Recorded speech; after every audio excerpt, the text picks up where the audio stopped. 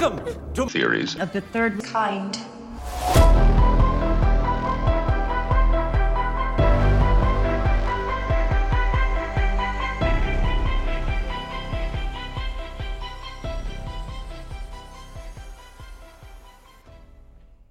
Welcome to Theories of the Third Kind. My name is Aaron, and I am one of your hosts. There's another host that is joining me, Daniel Sun. Heyo. Now, real quick, before we start today's episode, I just want to say a couple things, okay? If you want to support the show, there's a few ways that you could do that. One of the ways is Patreon. Each week, we release a Patreon-exclusive episode that only Patreon supporters can get access to. To sign up, it's only $5 a month, which is only 16 cents a day. Not only do you get an extra episode per week for that $5, but you also get access to our entire back catalog of past Patreon episodes. So if for some reason you have listened to all of our episodes and you want access to more episodes, well, you can go on Patreon, and there we have over 100 exclusive Patreon episodes, which is a lot of extra hours for your listening pleasure. So to see this full list of Patreon episodes, go to our website, theoriesofthethirdkind.com, and click on the Patreon episodes tab. There you will see the entire list of past Patreon exclusive episodes that we have published. Also, today we added another Patreon exclusive episode, which is our new series that we're starting, Mysteries Part 1, in which we talk about different mysteries that listeners, yes, that's right, you, have suggested that aren't quite beefy enough for a full episode, so we decided to start a new series for it. So you get access to that episode as well as all of the others for just $5. Now, if you can't afford a Patreon membership, but you want to help us out, then you can leave us a written review on iTunes or on Spotify, and that helps us out a lot. However, don't feel pressure to leave us one. If you don't want to, then that's fine. We just want you guys, girls, aliens, reptilians, Bigfoot, Sasquatches, Chupacabras, ghosts, Illuminati members, underground lizard people, whoever or whatever you are to enjoy the show. And that is the end of the announcements. So today's episode is over the Circleville letters. So how this episode will go today is that we'll talk a little bit about the town of Circleville, and then we'll go into the backstory of some individuals that lived there, the letters, and then we'll get into some strange facts and findings, and then theories, and then wrap it all up with our own personal thoughts and theories. So with that being said, let's get into today's episode.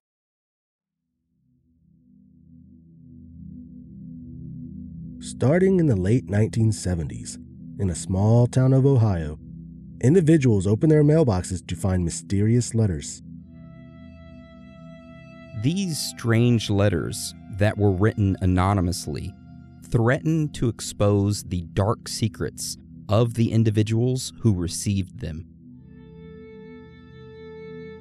For over the next 20 years, these letters would continue, and this small town would turn into one of the strangest stories that we have ever come across. It contains a scandalous affair, a fatal car crash that was rumored to be a murder, and a deadly booby trap that was found by a school bus driver. All while these random letters were terrorizing the people who lived there in this small town. This is the Circleville Letters. All right, so before we dive into this episode, I just want to say something real quick. When we first started researching this, I thought it was going to be a pretty straightforward topic, because every time when we start researching something, we tend to read every single article that we can come across, listen to every podcast, listen to every YouTube series, listen to anybody who has covered the topic. And usually when a topic is pretty well covered and by a lot of people, and it's done in the same manner as in all of the people are saying the same story, that usually tells us that the story is pretty straightforward. However, after we pulled FBI documents, police reports, we ended up going over the entire trial that took place and read all the paperwork from that. Dates of certain things were not lining up. Certain claims about this story were completely fabricated by media sources. So it was at this point that it became our mission to pretty much be the only people who have ever told this story as accurately as it's ever been told before. Because there was no other source of news, video, or anything like that that was telling the story according to how all the evidence laid out. Needless to say, we dove super deep into this, so I hope you're prepared, all right? So let's get into this story. Dan, you want to start it off for us? Of course. All right, so this entire story takes place in a small town that is located 30 minutes south of Columbus, Ohio, called Circleville. Now, this town of Circleville is pretty small. It is only 7 square miles and has a total population of around 14,000 individuals. So needless to say, it has a pretty tight-knit community. All right, so now that you know about the location itself, let's jump back 45 years ago to the year 1977. So at this time, in the town of Circleville, there was a married couple named Ronald and Mary Gillespie. Now, Ronald and Mary, they were pretty young. Ron was 36 years old, and Mary was 34 years old. They had been married for the past 16 years to one another, and they had 2 children together, a boy named Eric and a girl named Tracy. Now, Ronald and Mary both had pretty good jobs. Ron worked at Pittsburgh Plate Glass there in Circleville, and Mary had been working as a school bus driver for the past few years at one of the local schools. Overall, everything was going pretty good for their family. They had some money in the bank, they had their own home, they had good jobs, they were healthy, and everything seemed to be going great. However, that was all going to quickly change. Now, real quick, we're going to shift gears and talk about someone else. However, I want you to keep Ron and Mary in the back of your mind because they play a vital role in this entire story. All right, so the next person that we're going to talk about real quick is an individual named Gordon Massey. So Gordon was also a resident of Circleville, and he was the superintendent of the transportation over the school district that Mary was working as a school bus driver at. So basically, Gordon was Mary's boss. Now, Gordon at this time was fairly young. He was only 40 years old when he initially accepted the position in 1972. And by the year 1977, he was 45 years old, had been married for quite some time at that point, and he had a son who was in high school. And just a little side note here, if you want to put a face to these names, we do have a photograph from a newspaper article of Gordon accepting the position as the Westfall School Superintendent of Transportation back in 1972. So if you want to see his ugly mug, you can head over to our website, theoriesofthethirdkind.com. You can click on the references tab. You can scroll all the way down to the bottom, and there you'll be able to see that photograph. All right, so now that we have an understanding of who Ronald, Mary, and Gordon were, let's get into the meat of the story. So, on Wednesday, March 2nd of 1977, Westfall High School, which was the school that Gordon was the superintendent of transportation of, well, they had received an odd envelope that was addressed to the superintendent of transportation, Gordon Massey. And just an FYI, this part of the story is where almost everybody messes up. Everyone states that Mary was the first one to receive a letter from this Circleville writer. However, that is not the case. Gordon was the first one who received the letter, and it was on March 2nd. And we have photographs and scans of all of the letters with the date from the postal office that shows when they were accepted. All right, so Gordon ended up getting this envelope, and he was sort of confused. It was addressed to him, but it had no return address on it, or any other type of marking to state where it had came from. However, Gordon said, you know what, screw it. I'm going to open the envelope to see what it contains. Inside the envelope was a handwritten letter. Gordon immediately noticed that the handwriting on the letter was odd, though. All of the letters were capitalized and written as if someone was trying to deliberately cover up their handwriting and make it look generic, which was weird. However, he went ahead and decided to read the letter, which said the following.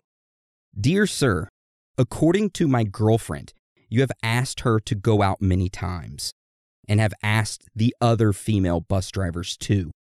Due to your position and their jobs with you, you should not do this.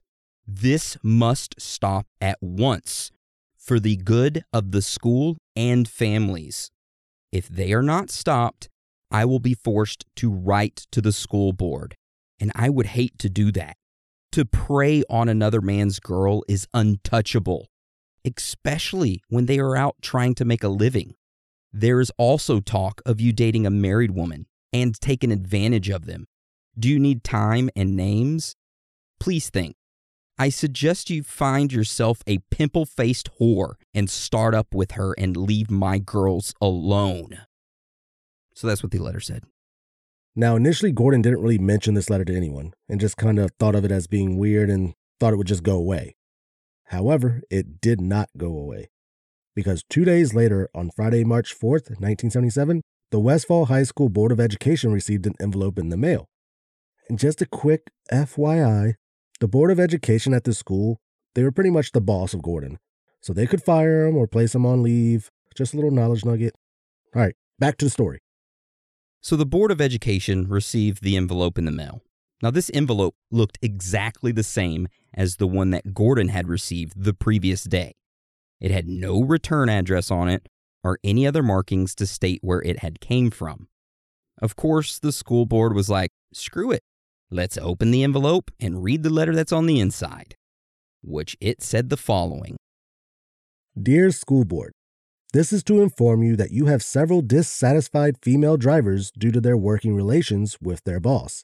He dates a lot of the drivers. 1, because she's afraid to not say no because of her job and because of his position. He constantly asks several of them over and over. No one ever stops him. He will not take no for an answer from a couple of them. It even bothers some that he is not asked. They would like the chance to tell him where to go. Under these circumstances, they cannot be treated equally.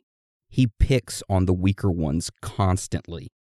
This is a terrible working condition and must be stopped for the sake of the schools and the families involved. Again, you should investigate. He has dated several of them. Before long, we'll start repeating the rounds all over again, causing some more hardships and others a low morale problem. Some have even considered a bargaining unit for job protection. He's a nice guy on the outside, but please talk to your drivers independently for the full facts of how he is to work with. Please talk to them and treat the problem. Some are nervous and shouldn't be driving under additional pressure like this. After me writing this letter, I sure hope he does not upset my girl for his sake. So that is what the letter said to the Board of Education. And just a little FYI, in that letter at the end of it, he says, do not upset my girl, singular. In the previous letter, he said girls, plural. I saw that. Yeah. All right, so what happened after that? Now, that same exact day, another envelope was sent to the superintendent of schools, which was the big dog over the entire school district. So this letter looked exactly the same as the one that Gordon and the Board of Education had received. It had no return address on it or any other type of markings to state where it came from. So, of course, the superintendent opened the envelope and read the letter, which said the following. Dear Superintendent, this is to inform you. Several of your bus drivers are working under pressure due to their boss constantly putting the moves on them. Some like it, the decent ones don't. Is he getting paid to run the women or run the bus lines? Again, some move behind him because they need the attention. Should this position be filled by someone capable of taking advantage of his job, school, and people that work for him? Is this the type of family man that we need in a position such as this? Capable of using working women because of his advantages. One woman dates him because of her job. This is terrible working relations, and something must be done about it. Most of the drivers know what is going on constantly. You should talk to them and also him before something drastic happens. For he cares not if they are married or single. Could he be allowed to hound them constantly? I was informed at first by a close friend and refused to believe it. But she proved it through several other friends. I told them to take this matter to someone, but so far they have not. It's only a few, but they still should count to. I can prove this and will if her school insists on it. I feel that at first he should be talked to, and the drivers also. I will find out through the grapevine if he has been put in line. I know of his affairs now and can prove it, and will do so if he continues harassing drivers for dates, especially when they keep saying no and he constantly hounds them. I have met him and he seems like a sincere man, so I would like to see this matter made right and forgotten. I can't stand the thought of him thinking about this. One of these drivers, or especially my girl, which I am sure makes no difference to him. I am being informed of him daily and can point out the last drivers he has been with. I shall prove it to you. Again, he needs talking to so this matter can be forgotten. Give the drivers a break. Help them. Find out for yourself. Treat all equal. Friends of concerned drivers that are in fear. I have always been against school tax dollars bonuses because of their purpose and won't pay it unless correction and action has been taken. So that right there was the third letter. What a way to end it on. He signs it as friends of concerned drivers that are in fear. And then at the very bottom of it, he said, I have been against school tax dollars bonuses because of their purpose. He's like, I'm not going to pay it. Oh, man. So at this point, word of these letters, they started to spread. You know, people started talking about them. But a lot of people just kind of like blew it off as maybe like a crazy person, you know. Even the Board of Education and the superintendent thought that, hey, maybe it was a crazy person just making these ridiculous claims. So nothing was ever done about it. The Board of Education and the superintendent never investigated the superintendent of transportation, Gordon Massey, or anything like that. It was all sort of pushed aside. However, that didn't stop the letters from coming in. So only 12 days later, on Wednesday, March 16, 1977, the Westfall High School received another envelope in the mail addressed to Gordon Massey. This envelope was just like the past three. It had no return address and was written very weirdly. Inside of the envelope was a handwritten letter that said the following. Note, I am no fool or quack. You are. Sorry. Literally that's what he says. You are. You got to keep it like that. All right. I know of your talk to some of the drivers. Don't turn them from me. I know who hangs in the office for you to flirt with. Don't say it's not your fault. What about all those Thursdays and Fridays with different girls? Stick with your pimple-faced ones. That's all you can get. I know the true you, and you know it. I can prove everything. You're pushing your luck. I know everything. I can find out everything. Don't flirt with my girl. I will call you at home. No, I don't work there as you think. Now, at this point in the letter, the handwriting is extremely hard to read. The letters that we're going off of at this point were all pulled from the court systems, okay? Because eventually courts get involved, and I won't spoil the story, but a lot of these letters were brought into court as evidence. They were scanned, and the ink didn't go all the way through onto the document itself, and those documents were used in court. So, like I said, the rest of the letter, you can't really read what it says, but it looks like the letter says, don't blame. What it looks like is SORRS. And then you can clearly see that it says, they are innocent. Show this to all. Good luck with your tires and gas tanks if you flirt with my girls. So again, he ended up going back to plural, girls, more than one.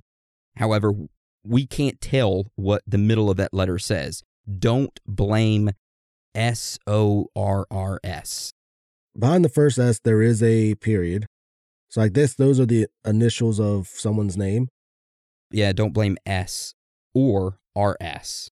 Yeah, so after the they are innocent, it has a colon. Pretty much he like made a statement like S or RS, they are innocent. And then he's like, show this to all. Yeah, you're right.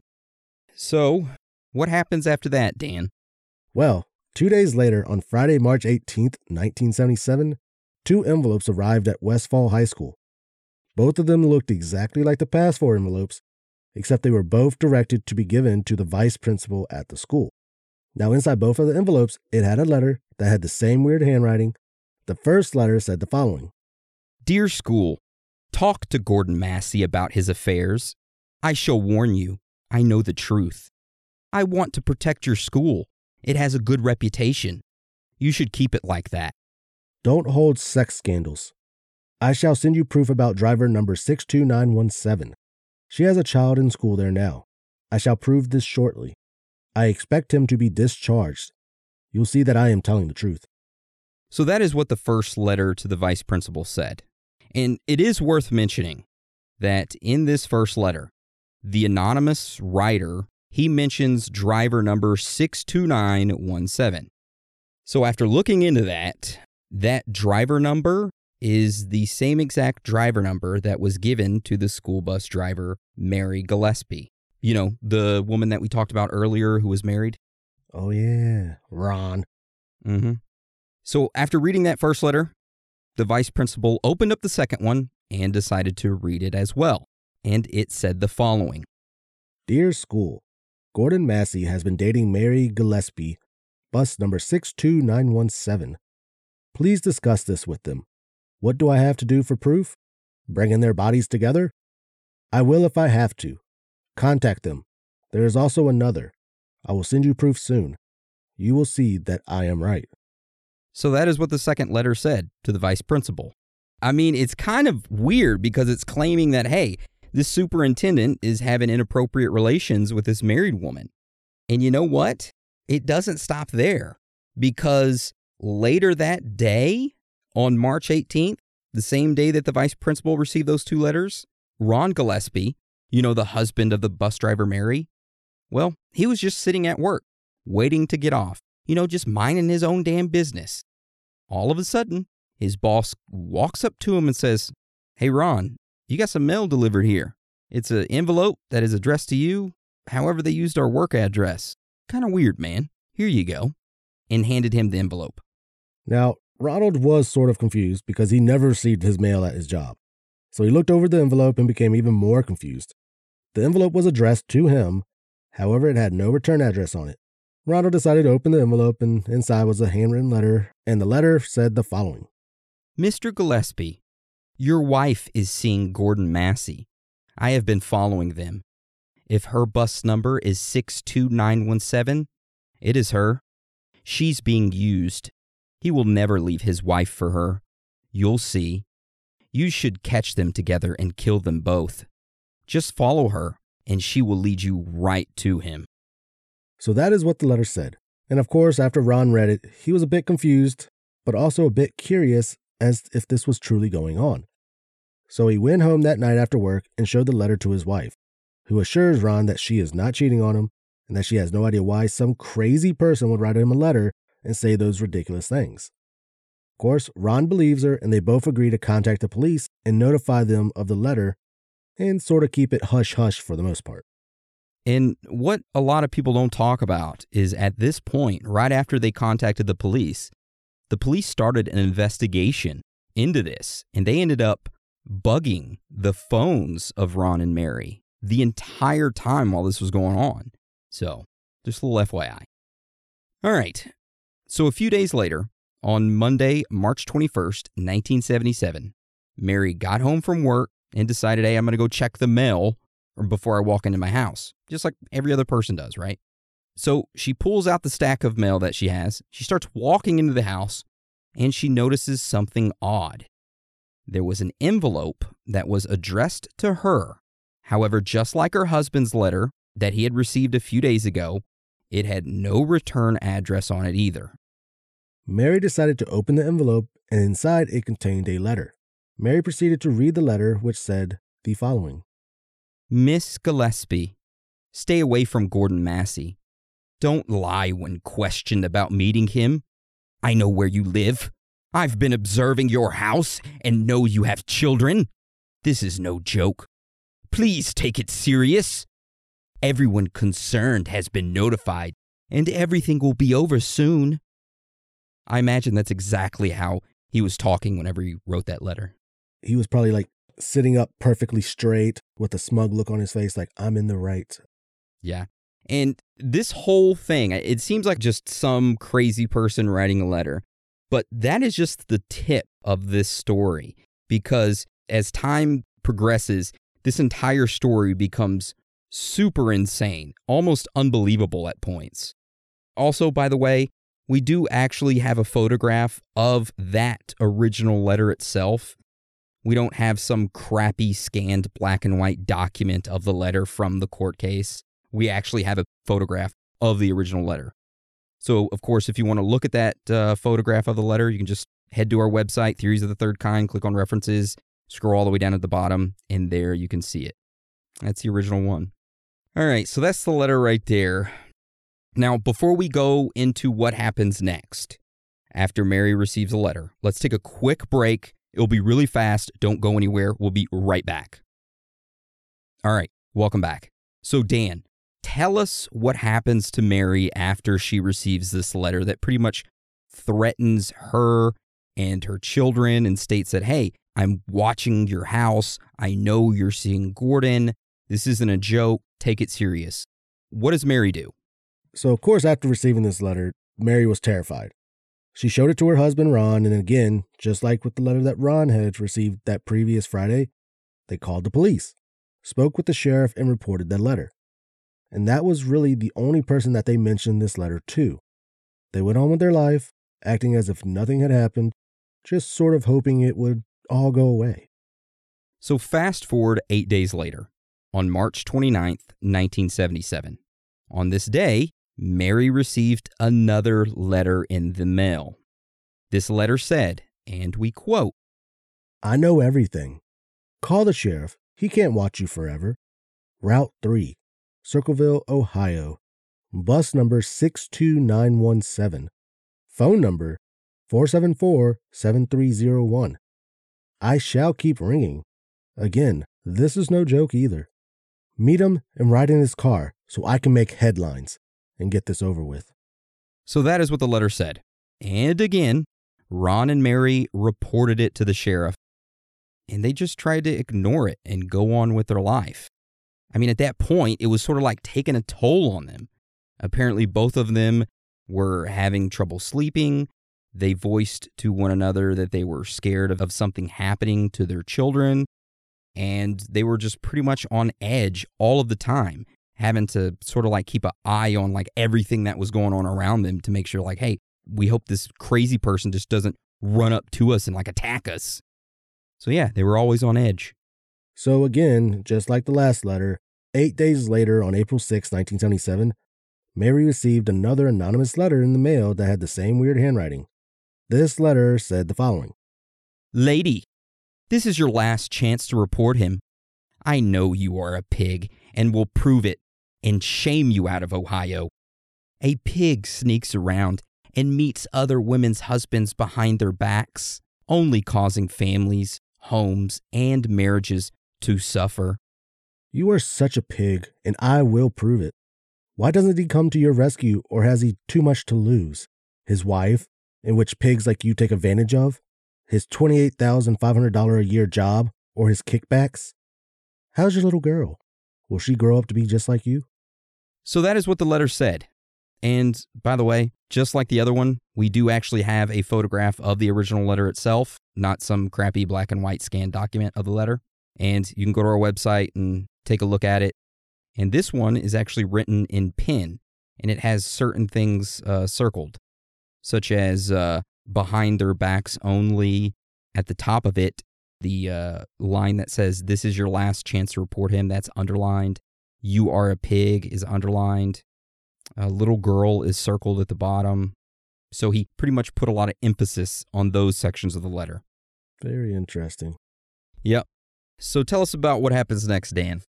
So after Mary got that letter, guess what happened 6 days later? She gets another one. No, Ron got another letter in the mail. Ooh. This letter was just like all of the other ones and said the following. Gillespie, you have had 2 weeks and done nothing. You are a pig defender. You are also a pig. Make her admit and inform the school board. If not, I will broadcast it on posters, signs, and billboards until the truth comes out. Only pigs ride motorcycles. Good hunting in your red and white truck on your way to work. Remember, she hung in his office constantly until she broke up his marriage and home. Contact people at school. They're aware. They are starting to laugh, and not only at her. Let her read this. It is no lie. She knows I'm telling no lie. I followed him for weeks since last summer and have seen her meet him several times. He knew if caught, there would be trouble. He can't have affairs with school employees and keep his job. He knows what I want. When he quits, I'll go away. So that is what the letter said, and at this point, it just amplified the worries and stress of Ron. He started driving around town at random times, looking for any signs or billboards that the anonymous person had promised to post, so that he could tear them down before anyone else would see them.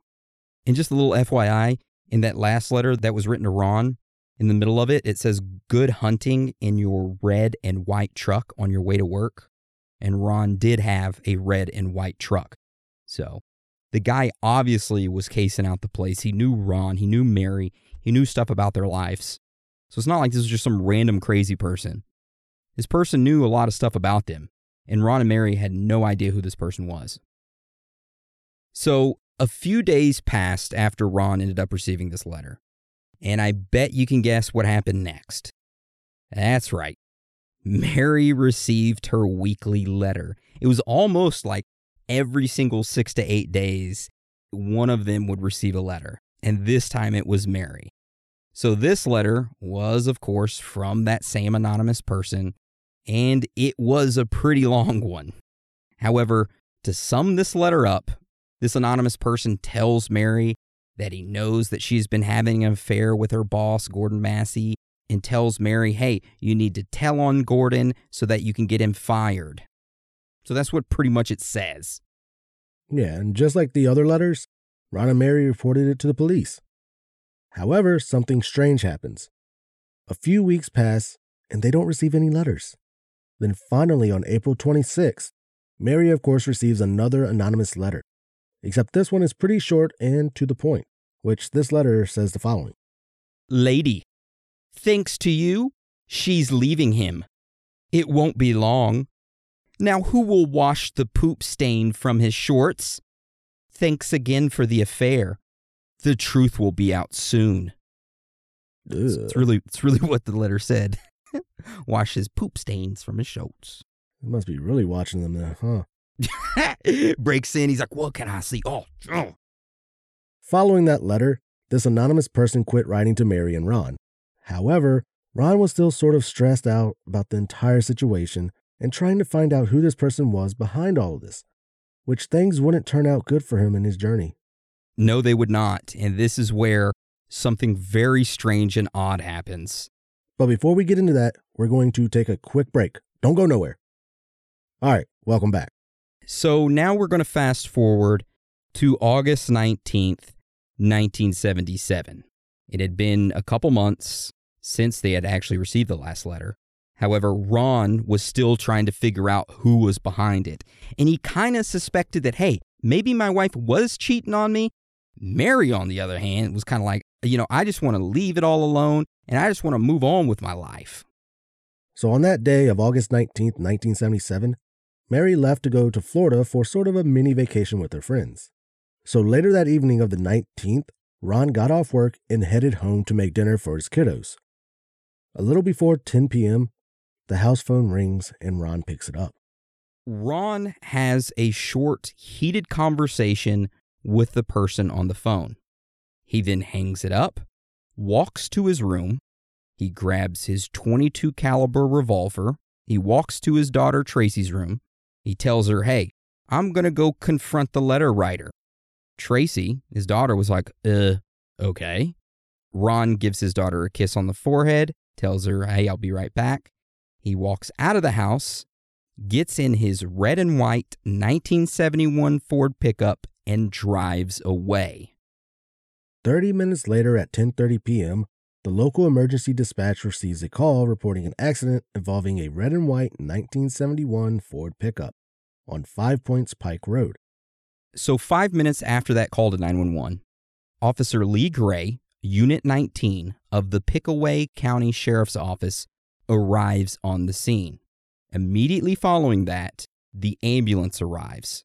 Now, what they see at the scene is Ron's 1971 pickup off the road, smashed up, wrecked, and it is pretty much ran into a tree.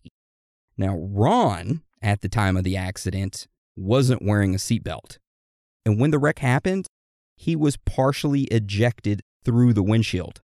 So the police officer and the EMTs, when they showed up, they were like, oh, shit. Ron was like, help, help. Actually, he wasn't even alive. Spoiler alert.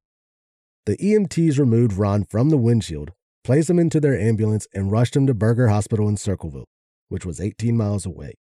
When they arrived at the hospital, Ron was pronounced dead. The stated cause of his death was massive trauma to the head and internal injuries due to the accident. So we do have the photographs of the accident, and no, they don't contain Ronald's body, so you don't have to worry about blood and guts. And yes, it was back in the 70s, so it's all in black and white, all right? So if you want to see those photos of the accident, all you got to do is just go to our website and take a look at them. We'll also have a little news clipping where Ronald was mentioned in the obituary. And we got 4 photographs that pretty much shows Ron's truck wrecked pretty badly. You can see where he ran into the tree and just kind of bounced off of it.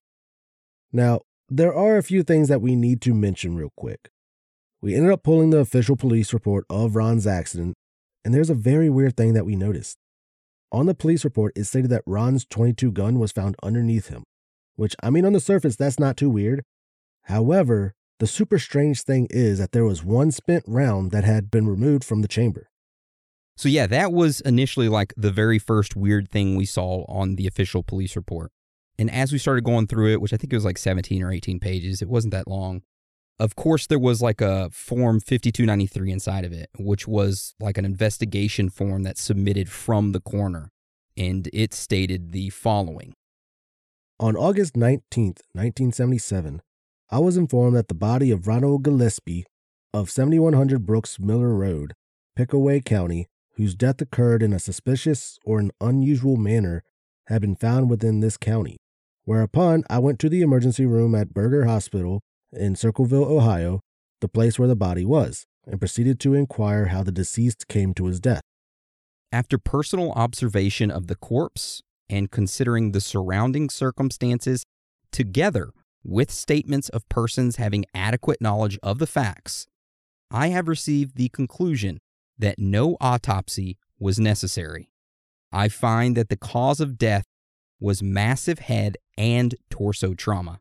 His pickup truck went out of control, ran into a tree on 5 Points Pike Road. So that's what the Form 5293 said in the police report. And of course, the coroner dated it at the bottom and signed it. Now, something else on this report of investigation from the coroner is that in the bottom left it says, investigated at the scene by the sheriff's department, blood alcohol of 0.16%. Then on the next page of the police report, it shows a blood chemistry report of Ronald Gillespie that shows a blood alcohol level of 0.16%. That was performed by Dr. Ray Carroll. So I know what you're asking. Aaron, what does 0.16 blood alcohol level mean? He was having a hell of a time. Yeah, so if you look that up, the search results will state that, hey, a 0.16% of blood alcohol level means that the drinker has an appearance of a quote-unquote sloppy drunk and that they have gross motor impairment and lack of physical control, blurred vision, and major loss of balance. And of course, Dan, he had to go all mathematical on it, right? And he had to say, hey, I'm going to break it down to see how many beers he actually had. Tell us about that, Dan. Oh, yeah. How many drinks did he have that night to get that alcohol blood level? Well, on the police report, it stated that Ron was 5'7" and 155 pounds. So that would mean that he would have to have drunk 6 to 7 12-ounce cans of beer. That would have put him at the 0.16% blood alcohol limit for his stature. Yeah, so he wasn't a real big fella. 5'7", 155 pounds. What is it, 6-7 beers? Yeah, Could you drink that amount, Dan? he used to. I cannot confirm nor deny that one time when I was 16 or 17 years old, I went to a party and I had a 12-pack of Budweiser cans. I proceeded to drink that entire 12-pack of Budweiser cans by myself, which I didn't really drink that much back then to begin with. Needless to say, I was pretty much non-functional the rest of the night. I ended up throwing up everywhere in the front yard. Yeah, it wasn't a good time. There you go. A little story time with Aaron. Story time with Aaron. Yeah. All right, so let's continue on with the story. So you see the police reports. You see the blood alcohol content. And on the surface, this entire thing of Ron's truck crashing, the coroner saying, hey, there's no need for an autopsy because, maybe Ron had been drinking to kind of cope with the thoughts of his wife maybe cheating on him. And they were just kind of like tormenting him on the inside. And then all of a sudden, that combined with all the weird-ass letters he was getting and the people around the town talking about him and his wife running around on him, all that kind of took its toll on him, so he just kept hitting the bottle. Then, at the perfect time, he gets a weird phone call, friggin' starts driving drunk, misses a turn, hits a tree, and dies. So like I said, on the surface, it seems like an open and shut case. Yeah, on the surface. However, though, a lot of people in the town knew what was going on with the anonymous letter writer, as well as Ron trying to figure out who he was. The people in the town also knew that Ron wasn't the type of person to get drunk and start driving around and doing something reckless like this. So this is when the people in the town started suspecting that maybe Ron was murdered by the anonymous writer and that the sheriff's office was covering it up. However, we will dive more into that during our theory section. But let's continue on with the story first. So, of course, Ron's wife and his kids found out about his death, and they were pretty devastated. However, they continued on with their life the best that they could. Mary kept going to work as a bus driver, and the kids continued to go to school. Now, only a short time after Ron's death, the anonymous letter writer would start sending out letters again. Except this time it wasn't to Mary. They were being sent to various businesses around Circleville, Ohio, such as the shopping marts, barber shops, and other principals at neighboring schools. Now, the first letter that was sent to the shopping marts said the following. Please know, the Westfall School superintendent caused a fatal accident so he could have the victim's wife. The public school board and sheriff are waiting. He must quit his job now, not wait for a lengthy investigation. Take action now. So, of course, when the random business owners over the shopping market got this letter, they were like, that's weird. Yeah, they were. They were like, what the hell is this? Dude, if I got that letter, I'd be like, what the hell is this? Get out of here. That's exactly what I'd be like, too. Well, the business owners started talking about it to their employees, who then started talking to their parents and friends about it, and it essentially did what the anonymous writer wanted it to do. It made individuals in the city talk about it. So shortly after that first letter was sent to the shopping marts, this is when the other businesses, like we stated, the barbershops and other principals at neighboring schools, they started to receive letters. And all the letters that they received said the exact same thing, which was the following. Dear public, the superintendent of Westfall High School has been reported for having affairs with school employees. He was greatly involved with a bus driver when her husband found out he was involved in a freakish fatal accident. The superintendent should take a lie detector test, but refuses. Why, if he's got nothing to hide? He's pleading and begging to keep his job and his wife. The people he destroyed mean nothing to him. He knows it's just a matter of time until he's run out of Westfall schools. He may try to come to your school district. Please investigate for the school's sake. When you see him or his latest affairs, they will probably be perched in a bar, trying to destroy another marriage. Investigate. So that was a letter that a lot of the businesses and schools were getting from this anonymous writer. And of course, people started to talk and gossip about this. So these letters continued for the next couple years. Isn't that crazy? For years. For not just like a week or two, years these letters continued. Can you imagine the frustration over the business owners? God damn, I don't want these letters. I'm so tired of this. This anonymous person was heavily involved in this. Absolutely. As weird as this is, it gets even weirder, okay? It does. So listen to what happens next. Mary would still receive the occasional letter from the anonymous writer, telling her to fess up about her infidelity with Gordon. However, Mary would eventually ignore the letters.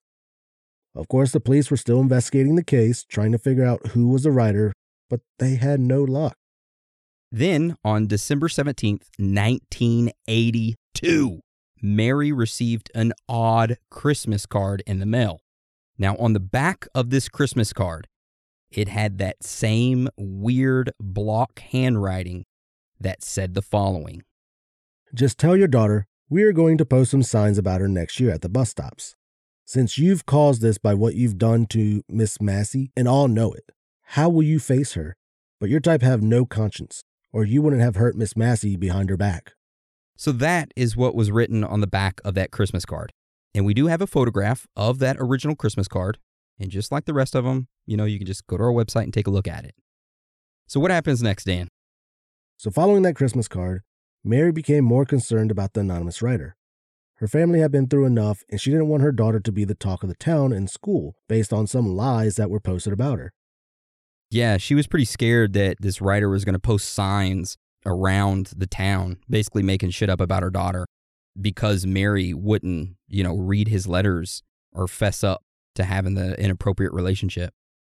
So, like we said, Mary was kind of like emotional about it. She was kind of concerned. She kept her eye out for these signs. A few months passed, nothing happened. And then finally, on February 7th, 1983, at around 3:30 p.m., Mary was driving her normal bus route, dropping kids off, when she came to a stop at the 5 Points Pike Road intersection where her husband had wrecked and died a few years earlier. Now, this road, it was part of her normal bus route. And at that time, she really didn't think too much of it. However, on this day, she noticed something different. While Mary was at the stop sign, she looked over to the side of the road and noticed that there was a small post that contained a sign on it. The sign was a personal attack against Mary's 12-year-old daughter. It stated that Gordon Massey and Mary Gillespie's 12-year-old daughter were having sexual relations. So, upon seeing that sign, Mary pretty much lost it. She put the bus in park, went outside, tore the sign down, and noticed that when she was tearing it down, the sign had like this weird box attached to the back of it. So she threw the sign with the box still attached to it inside her bus and just continued on with her bus route. Upon finishing her bus route, Mary took the sign with the box attached to it with her home.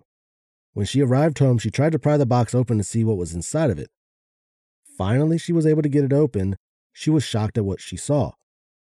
Inside the box was a handgun that was rigged to fire with a wire around the trigger and held upright between the styrofoam. This was a booby trap that had failed to go off. So originally, what was supposed to happen is that Mary was supposed to get angry at seeing the sign, get out of her bus, tear the sign down, which in the process of her tearing the sign down, it was supposed to trigger the wire, which was attached to the box, which was attached to the sign. That wire triggering would fire the gun that was inside the box, and it would shoot Mary and kill her. However, this booby trap ended up failing, and after realizing, hey, someone just tried to kill me, or attempted to kill me, Mary got freaked out. She immediately called the police and had them come to her house so that she could report what had happened and what she had found. Now, we do have the original police report of this incident, as well as multiple photographs of the booby trap itself. So if you want to take a look at those, then you can just head to our website, go to the references tab, scroll all the way down to this episode. Yep. So the police report is just a one-page report, but the text on it is pretty small. But if you scroll in, you can clearly see what's written. There's another picture that shows the actual location where the booby trap was found. It's like a snow bank on the side of a road near a fence. And the next picture is that of like a diagram that was pretty much drawn up and given out during court as evidence. And it shows how this booby trap worked and how the gun was sitting there. Yeah, when someone opens that, I don't think the gun would be pointing at them. No. Then the next two images are images from the trial and pretty much shows the booby trap itself. And the box is a lot smaller than how it is in the photograph, the diagram. That box is very small. And the gun itself is tiny as well. So if you want to take a look at those, just head to our website, click on references, scroll all the way down. There you go. So what happens after the police write up the report, Dan? All right. So after the police finished their report, they took the trap and the gun as evidence to see if they could get any fingerprints on it. Once they started processing the evidence, they noticed that someone tried to file off the gun's serial number. However, that person didn't do a good job because the police were able to figure it out. So the police ran that serial number, and it showed up that the gun belonged to an individual named Wesley Wells. So the police went and questioned this individual, and Wesley stated that, hey, I sold that gun a while back to a coworker named Paul Fresher. Now the police looked up who this Paul guy was, and guess what they found out? He was Mary Gillespie's brother-in-law. Now, it was at this point that the police assumed that Paul was indeed the person who set up the sign, set up the booby trap, and they assumed that, hey, we got the person who's the mysterious Circleville letter writer. We got him. So the police went and questioned Paul, who claimed that he did indeed buy the gun from a coworker. However, he said that the gun had gone missing a long time ago and that he didn't know what happened to it. He also didn't have any idea or any involvement with anything to do with the booby trap or writing any of those weird-ass letters. The police did not believe him, especially the sheriff.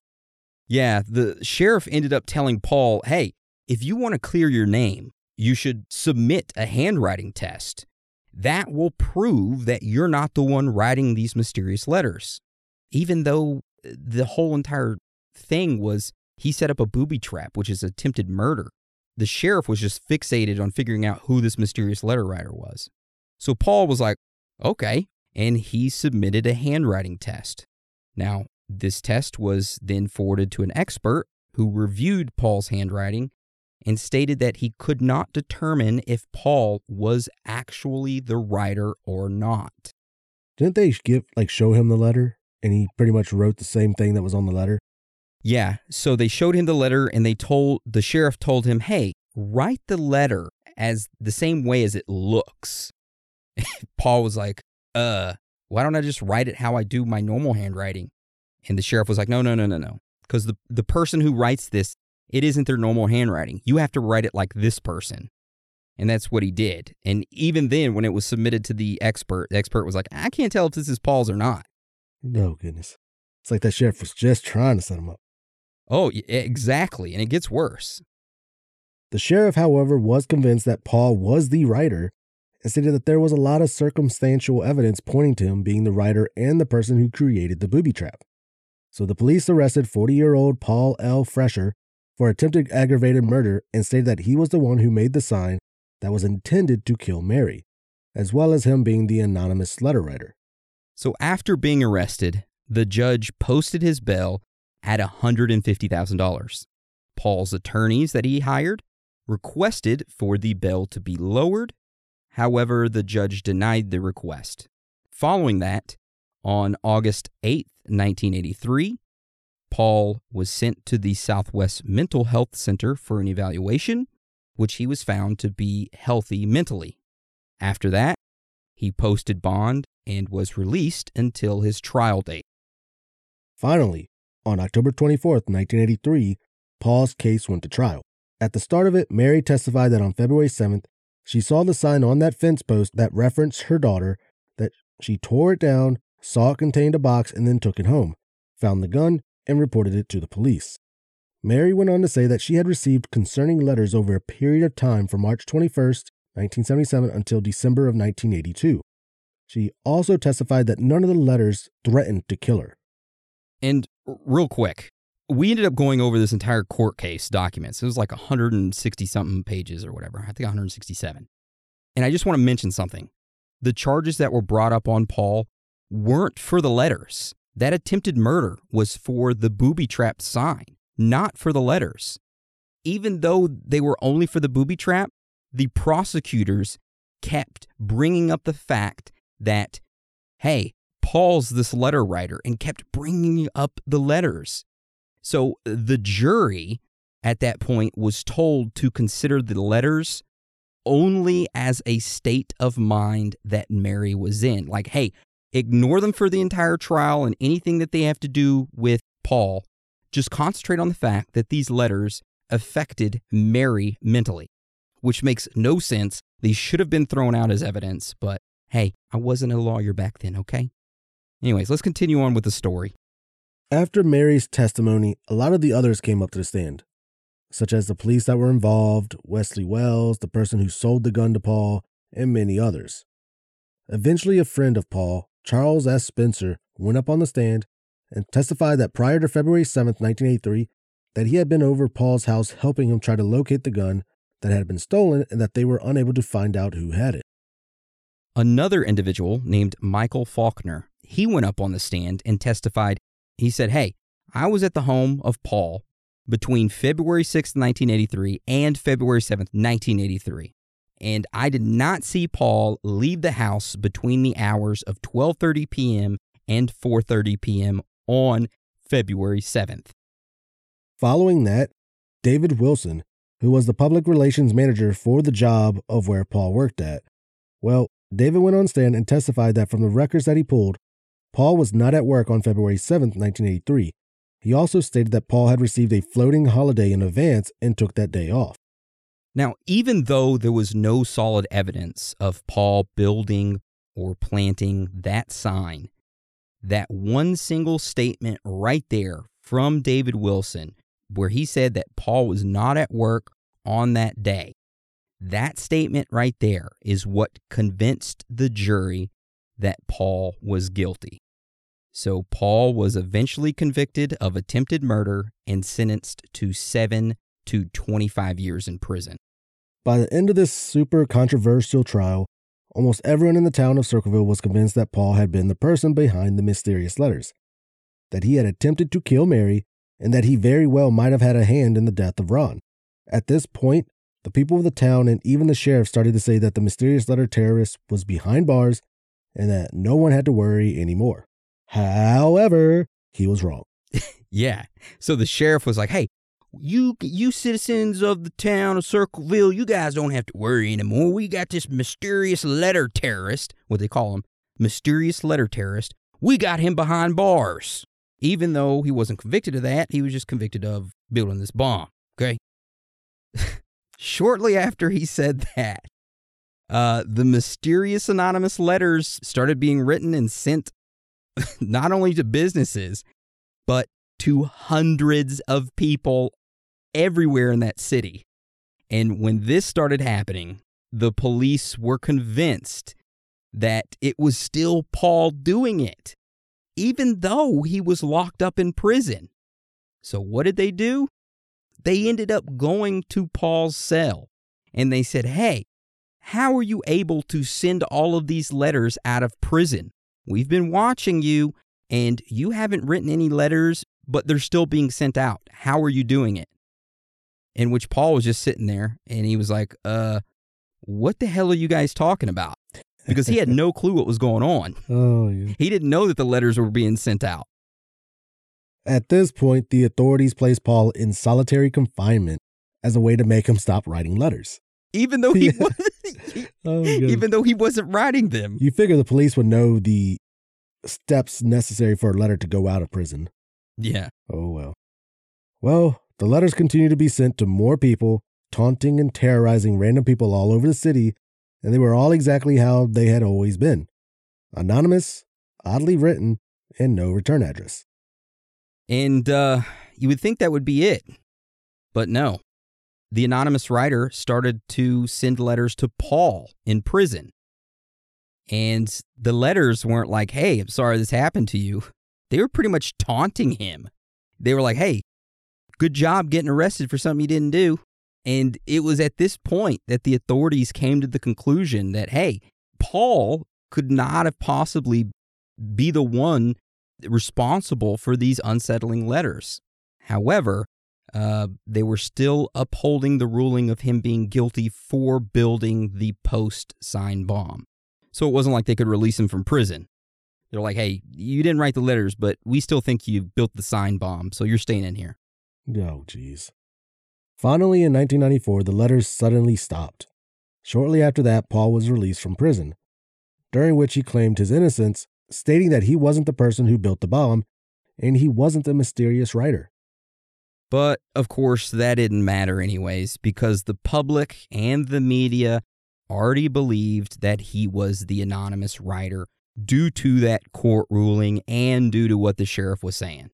However, in the end, Paul was never charged with writing the letters, and he eventually died of a heart attack at 70 years old on June 28th, 2012, always proclaiming that he was innocent and that the anonymous Circleville writer was still out there. And that right there is pretty much the story of the Circleville letters. However, this entire weirdness doesn't stop here, because now we're going to get into the strange facts and findings that we came across while researching this topic. So Dan, do you want to start it off for us and tell us about our first one? Yes. So our first strange fact and finding is about Mary and Gordon. Now, of course, there were these claims and rumors that Gordon and Mary were having an affair with one another. And of course, Mary had always denied that she had an affair with Gordon. Now, after Ron had died, Mary did say that Gordon and her started seeing one another, which is weird after the fact, but whatever floats your boat. Yeah, totally weird. Why would she start dating Gordon after her husband died? Why would she start openly dating Gordon? So weird. And there's a lot more claims that she indeed was having an affair with Gordon, but these were just claims. We couldn't find any substantial proof to back those up. See, I read somewhere that she admitted it, but it was after the letters started coming in. Not before, but after. See, but like you said, though, a lot of stuff was wrong. Yep, a lot of stuff was wrong that was being reported, and it seemed like the original story that was told about this was more sensationalized. A lot of people say, if you look this story up, that Mary was the first one who received the letter, and then all of a sudden everybody in the town started receiving letters, and that it was threatening, and Ron got killed with a showdown with somebody, which is not the truth, you know. If you go back and you look at the actual letters and look at the dates, you'll see that how we told the story is exactly how the letters were mailed out in that time frame. It was Gordon who received the first of them, and then the Board of Education. So it wasn't Mary. And it wasn't the entire town. The first waves of letters, right, were just to those few people, Mary, Ron, Gordon, and the Board of Education.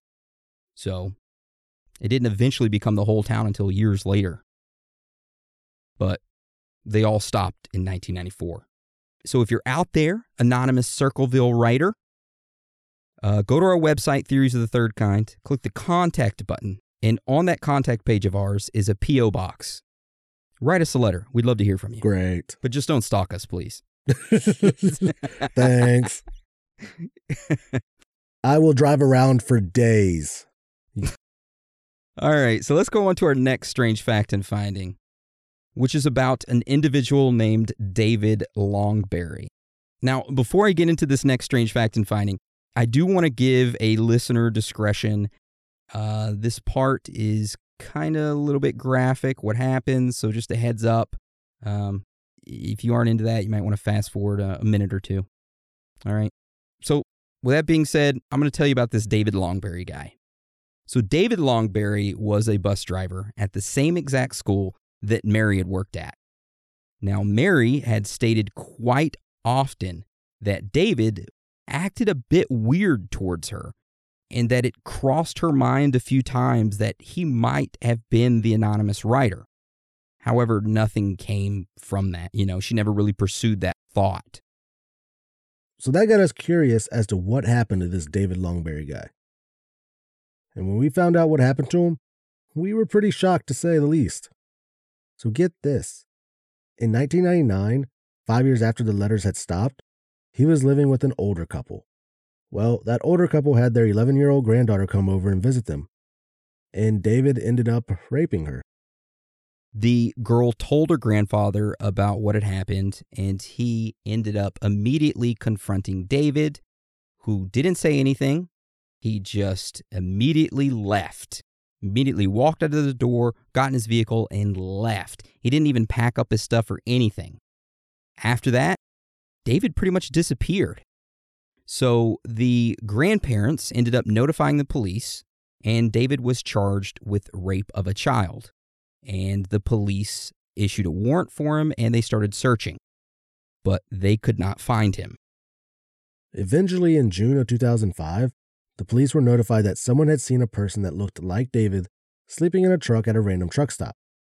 Then in February of 2006, the TV show America's Most Wanted aired an episode about David, stating that he might be at truck stops and to be on the lookout. Then, in spring of 2009, Pickaway County, Ohio Police Department, they were notified that David was dead. So they're all like, oh, okay, well, what happened? And then they investigated it, and they're like, oh, shit, well, we got to give a statement.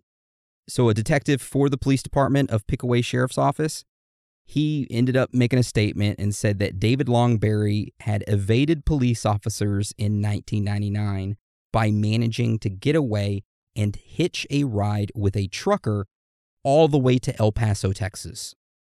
After David arrived in El Paso, Texas, he went behind a truck stop there and hung himself. So yeah, it sounds like there was not a lot of good communication between that police department and the Ohio Police Department. So 10 years after he's already been dead, did they find out that he killed himself? Yeah. He was even on America's Most Wanted, and he was already dead at the time. He died immediately after he left. Such great communication. Yeah. So we found that, of course, and we thought it was really weird, especially that guy being connected to this whole Circleville incident and all that. Very strange. And speaking of strange, we started to look into other things that had happened in Circleville. And this next one is pretty crazy. So Dan, tell us about it. All right. So our next strange fact and finding is about another Circleville mystery. So in 1967, 10 years before the letters started, a bombing occurred, killing 5 people and injuring 30. Now, what happened was in March of that year, a woman named Phyllis Holbrook had filed for divorce from her husband. And side note, Phyllis worked as an employee for a local drugstore. So less than a month after Phyllis filed a divorce, her husband Lee walked into the drugstore where Phyllis worked at. He was carrying a wooden box that contained dynamite inside of it. Lee walked up to the pharmacy counter, set the wooden box on top of the counter, which at the time, the wooden box had smoke coming out of it. Lee looked at the person at the counter and said, "Hey, this is a bomb." I don't mean to laugh, okay? It's not funny. So it was at that point that the store owner, who was also a pharmacist, grabbed the box that was smoking and ran for the door to kind of throw the bomb outside. But he didn't make it to the door. Before he could reach the door, the bomb went off. Lee, the store owner, and 3 other employees of the drugstore ended up dying, and nearly 30 others were injured. Now, Phyllis at the time was not working, so she wasn't even at the store. Yeah, so she ended up surviving, which, I mean, that's pretty much the story right there, but I thought that was weird and that we should, include that occurred. I don't know, he went overboard with that. Yeah. Just accept it, man. He should have just accepted the divorce, started going to the gym, get his stuff in line, but instead he had to go freaking get a box of dynamite. It's a shame. I don't know. I was like, where did he get a box of dynamite? I have no clue. All right, so let's move on to our last strange fact and finding that we're going to talk about, which is some additional photographs and documents that we came across while researching this topic. So, of course, just like all of the other photographs, we're going to post these on our website, theoriesofthethirdkind.com. Click on references, scroll all the way down. And the first photograph that we have is a pile of letters. Now, this pile of letters are the actual letters that Mary had received from the Circleville writer over the years that she ended up keeping. So I just thought that was interesting, you know. Our next photograph is a picture of Paul at his trial. And if you look at the photograph, Paul is on the bottom right, and you can just look at his face, and he's just kind of like, well, shit. I mean, yeah. I thought that was a very interesting photograph, you know, and that we should include that. Now, there was something else that we came across while we were researching Paul and his trial. And we found an actual letter that Paul had written to the FBI. And it's a fairly short letter. So, Dan, why don't you start it off for us and read what his letter said? Dear FBI, I'm asking that you get involved in my former brother-in-law's death because I believe it was a murder and covered up by the sheriff of Pickaway County. Please review the following exhibits, especially where they are highlighted. So following that letter is a lot of exhibits and examples from Paul that pretty much, he says, proves his innocence and shows that, you know, that his brother-in-law's death was a murder. Now, this document itself that he sent to the FBI was a total of 164 pages long, and it is extremely detailed. So we have a link to that actual document, and we will post the link on our website for anyone that wants to go and take a look at it. It is extremely detailed, and it's a good read to get into, you know, Paul's mindset and what he's thinking and stuff like that. So there you go. One last thing before we get off of Strange Facts and Finding, Aaron, is that, like, when you were searching this up as well, did you see where they said that Ron was shot in the chest? He had like a bullet wound? Yeah, so a lot of those sites did state that Ron had a bullet wound to his chest. However, I read the official police report. I went over everything, and there was nothing that stated that he was shot in the chest. The only thing that was reported was that his gun had a spent shell casing. So it had gone off, but they didn't say, you know, where the bullet went or anything like that. Gotcha. And maybe that's why on that Form 5293, I think it was, for the coroner to investigate, is why the coroner was notified that, hey, we have a suspicious death that you need to look into. And the coroner was pretty much just like, hey, he was drunk, he got into a wreck. I'm not going to do an autopsy on him. It's a shame. Yeah. All right, well, I guess let's transition into the fun part of the episode, which is the theories section. Ooh. Yeah. I like theories. So, Dan, why don't you start it off for us? All right. So with our first theory, we're going to start off the theory section with going over the possible suspects of who the Circleville writer could have been. First up is our first suspect, of course, is Paul Fresher. Some people to this day truly believe that he was behind the letters. Now, something odd to add to this that we haven't talked about is Karen Fresher. Karen was Ron's sister, and Paul, of course, was married to her. Well, before the incident with the booby trap, Karen and Paul had just gone through a nasty divorce, and they really didn't get along. Some speculate that Karen stole Paul's gun and framed him. Which is a good theory and all, but is there any proof behind this claim that Karen might have framed Paul? I mean, we looked into it and there isn't really any proof, but there is something strange that we came across that we thought we should mention. So shortly after Paul and Karen got divorced, Karen started dating this older man who drove a bright orange vehicle. Now I know what you're thinking. What the hell does an old man in a bright orange vehicle have to do with anything? Well, get this. So you remember when Mary called the police and stated that she had found the booby trap and then ended up having the police come over, who then filled out a police report? Yep. Well, in that police report, there was something very interesting, and it's located about halfway through it. It says, and we quote, "Another female, Shelley Tucker, was following Mary in another bus, and the only other vehicle around was a small orange station wagon, which looked like a Vega, with the rear end panel closed, had stripes of different color, and an occupant was an older man wearing glasses. This vehicle came northbound on 5 Points Pike Road at a slow rate of speed. Miss Gillespie stated that she did not pay any attention to where the car went, as her attention was on the sign. So that is the only mention of that older man in the orange vehicle in that police report, which kind of makes you wonder. I mean, maybe that was Karen's new boyfriend. Maybe her new boyfriend and Karen created a plan to frame her ex-husband, Paul. Then Karen's boyfriend, which was the old guy in the orange Vega, he ended up doing all the dirty work. He planted the bomb with the sign, and then he drove down the road a little bit, turned around, and then drove back around to make sure that Mary saw it and was getting out of the school bus to get it.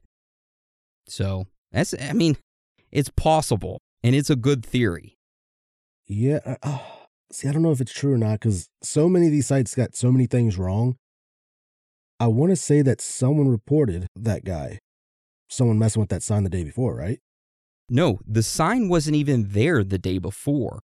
In the trial, a lot of people went up on the stand that drove by that area. They had a person testify that they drove by that area at 7:30 in the morning and the sign was not there. Another person stated that they drove by at like 1 o'clock in the afternoon and the sign was not there. So that's why they had that one guy who was Paul's friend testify and say, hey, I was with Paul from 12:30 to 4 p.m. at his house, and he never left his house. So since he never left his house and nobody saw the sign there until 3 p.m., that means it was impossible for him to have left his house and be the one who posted that sign. That's what I'm saying, is like, it wasn't Paul that did it. No, it wasn't Paul. It was more than likely this new boyfriend in this orange vehicle, which everybody reports it as an El Camino. Yeah, that's what I saw. I have no idea where they got El Camino from, because in the police report, it clearly states an orange station wagon that looked like a Vega. So, yeah, because I want to say that, I forgot where I read it. They said that they saw a guy when the sign went up. Someone driving past, saw the sign go up, and the person that put it up was a man, older gentleman, but he had like sandy blonde hair, which Paul does not have sandy blonde hair. He has dark hair. yeah, I didn't see that, and I didn't read that in the trial. So, see, I don't think that was actually in the trial at all. oh, okay. You would think that they would bring that up in the trial if that was the case, you know? This one site said yellow El Camino, which there's no yellow vehicle involved in this. No, not at all. See, that's what I'm saying. I don't know where they get their information from. They just make it up. And that's what kind of got me pissed off when we were researching this is I was like, you know what?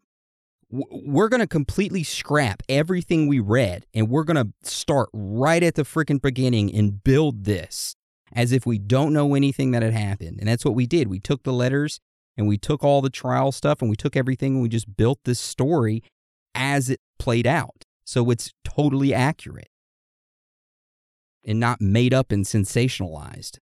So there you go. If I do come across what I've read about this guy being like having sandy hair and stuff, I'll have Aaron add it to the reference site if we can find it. Yeah. I'll have to find it again, because I know I read it somewhere and I'm just like, because they discreetly said like, which Paul doesn't have blonde hair. He has dark hair, and which in that photo of Paul sitting there in court, you can clearly see that he has dark hair. You would think something like that would be brought up in court, especially if Paul learned about that. He would be like, hey, this gets me out of being in jail. I want this person to testify that they saw this. See, I feel like that's where the sheriff department or whatever kept that hidden, because they just couldn't prove like what that person saw. But still, that's something that should be brought up. All right. So let's talk about our next suspect. Dan, do you want to tell us about this next one? All right. Our next suspect is one that not many people think about. That is Mary. This theory is that maybe Mary is the one that is in on it, that she devised this entire plan. She started writing the letters, drove her husband to drinking and driving, which he died, so that she could ultimately be with Gordon. Here's my issue with this. Why write the sign, create the fake booby trap to get Paul arrested? Why? And why did she continue writing the letters afterwards, after all this was done? It just doesn't fit for me. I don't know. Because, like, when we were going through the letters, like looking at the letters that we did have, and then the Christmas card, I feel like the Christmas card was written by someone else, though. Do you think that it might have been a different person? I think that was a different person that wrote the card. Okay. All right. Well, we get into that theory here in a minute. Funny you mention that. But I don't think it was Mary. I definitely don't think it was her. I think she was more of just letting it go, like letting it slide by, just like, oh, if we don't talk about it, bring it up, it'll just go away type of person. Yeah. So why wait till after her husband dies, then make a move to have someone else like pretend to kill her? I just don't see it. I don't know, man. Yeah, I don't see it either. My thought is it's this next person. Ooh, who's the next person? Yeah, so this next suspect is one that hardly anyone talks about, and it is William Massey, who is the son of Gordon Massey. So this theory is that Gordon's son was behind the letters, that Gordon's son found out about his dad cheating on his mom with the multiple bus drivers. So what did William do? Well, instead of confronting his dad, he decided to start writing anonymous letters to him and to the school board, and then to Mary, whom he was having an affair with. This was like a sort of a way to get back at his dad secretly. And then he just continued writing the letters to multiple other people in the city even after it was over with. This one kind of fits more than the other ones. I like this one better. There are some hints throughout the episode that would suggest that it is somebody that's very close to Gordon. Yep. And, I mean, his son would know all the kinds of shit going on in the family, especially in the house. Yep. How old was his son? Do we know? Whenever Gordon took the position in 1972, I want to say, it stated in that article that his son was a sophomore in high school in 1972. So by 1977, he was already out of high school. So he was older. So he would have been like 19. Yeah. It's very weird. So tell us about this last suspect, Dan. All right. So there is a theory that it wasn't just one person writing these letters, that in fact it was multiple people.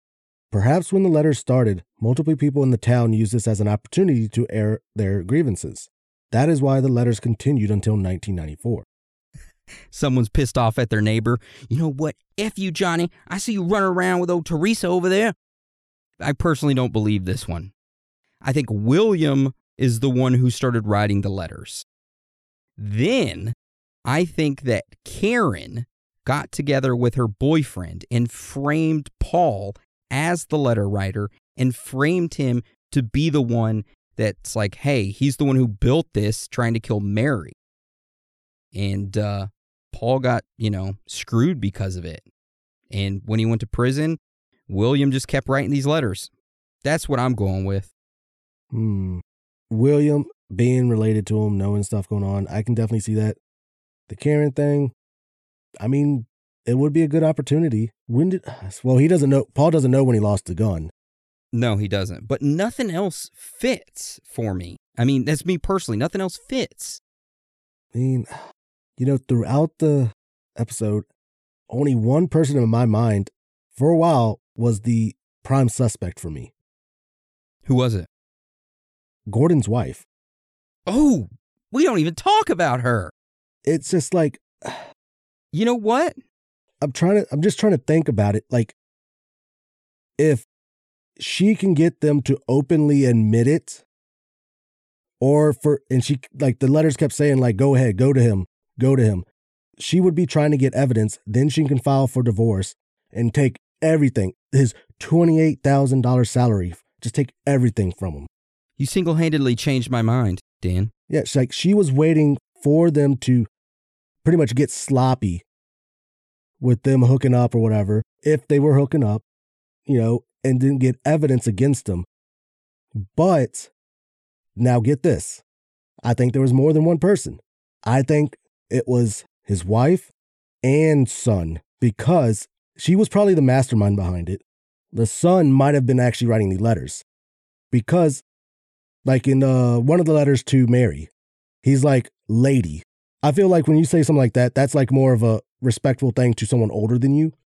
And considering he was like, what, 1920, he would say that, then, telling her like, oh, what you've done to Miss Massey, instead of just like using his mom's first name, he used, more professional way of saying her name. He might have been writing the letters, but she might have been the mastermind to try to get them to pretty much slip up. But the only thing that gets me is about Ron. Did he really get drunk and just go out driving? Like, did Tracy say anything about him drinking? Yeah, okay, so Tracy did state that she did smell a little bit of alcohol on his breath whenever he gave her a kiss. Okay. But that he wasn't visibly intoxicated. All the stuff that you hear about him being on the phone, him arguing with somebody, and then what happened after that about him getting his gun, kissing Tracy, telling her he's going to go confront the caller or the letter writer, that all comes from Tracy. Nobody else. She's the one who stated that because she was the last person who saw him alive. So we just have to take her word for it. Okay. So maybe Ron wasn't supposed to like die. It was just, that was actually an accident. Well, I think back to who would have enough motivation, who would have enough anger to write these letters, because that requires a lot of dedication. It does. And a lot of time. And you got to have a lot of anger behind you to do this.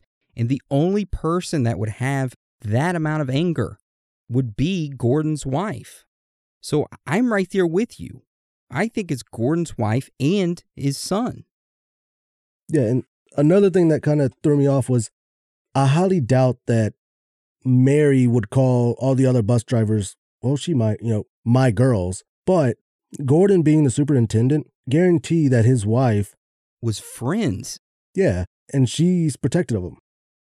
And that's how she found out about Mary. And some of the other girls were like, hey, your husband kind of flirts and he's running around with Mary. And that's how she found out. Her going to visit her husband at work and seeing that there's women always in his office and stuff. Boom! She was the Circleville writer, her and her son. And then Ron's death was just kind of like, ooh, coincidence, And then Karen and her husband ended up framing Paul. And he took the blunt end of being like, hey, he's the Circleville writer. He's the one who set up that sign when he didn't. It was Karen and her boyfriend. That I can go with. Solved. Thank you. Come again. End of the show. I don't see the Circleville writer actually getting a gun that belongs to Paul to set it up without him, like, unless they broke into his house, which that's the thing. They wouldn't have done that because this whole time, all they did was write letters. They didn't do anything physical. They did threaten Gordon about his tires and gas tank. Yep, but they never threatened Mary and said that they were going to kill her or anything like that. And she stated that in the trial, that she never was threatened in the letters. Yeah, and then if you look at the booby trap, it was definitely someone amateur that made it. And it all depended on how you open that box for it to go off. Like they didn't, I don't know. It's such a terrible booby trap, man. People taking advantage of the situation. Yep, I agree. And I think maybe the motivation in these letters continuing on from Gordon's wife might have been from embarrassment to the community. You had members of the community realizing, hey, your husband is running around with this other woman. What is that? Doesn't look good for you. So she felt embarrassed. So she was like, you know what? I'm going to write back to all the members in the community and tell them how horrible they are. And that's why she continued writing letters until 1994. Mm-hmm. So there you go. That is the Circleville letters. So do you have anything else you want to add to this episode today, Dan? If you know somebody that's in the school thing cheating, don't write a letter. Just go ahead outright, call them out. Just get it over with. Call them out, end the relationship, and move on with your life. Don't start a friggin' letter writing. It's just horrible for everybody. Yeah. An innocent man ended up dying for that shit. Mm-hmm.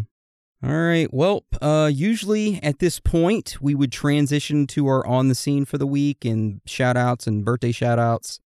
However, since this episode went on for longer than usual, a lot longer than usual, we're going to have to move our On the Scene, our shout-outs and birthday shout-outs to next week. So I apologize. If you have a birthday this week, I'll get you next week. I promise you'll each get a custom song made for you, okay? Ooh. Sang by Dan himself. I knew that was coming. All right. Well, that's the end of the episode today. So I want to thank you all for joining us today. And again, thank you for your support. You are all amazing. Every single one of you.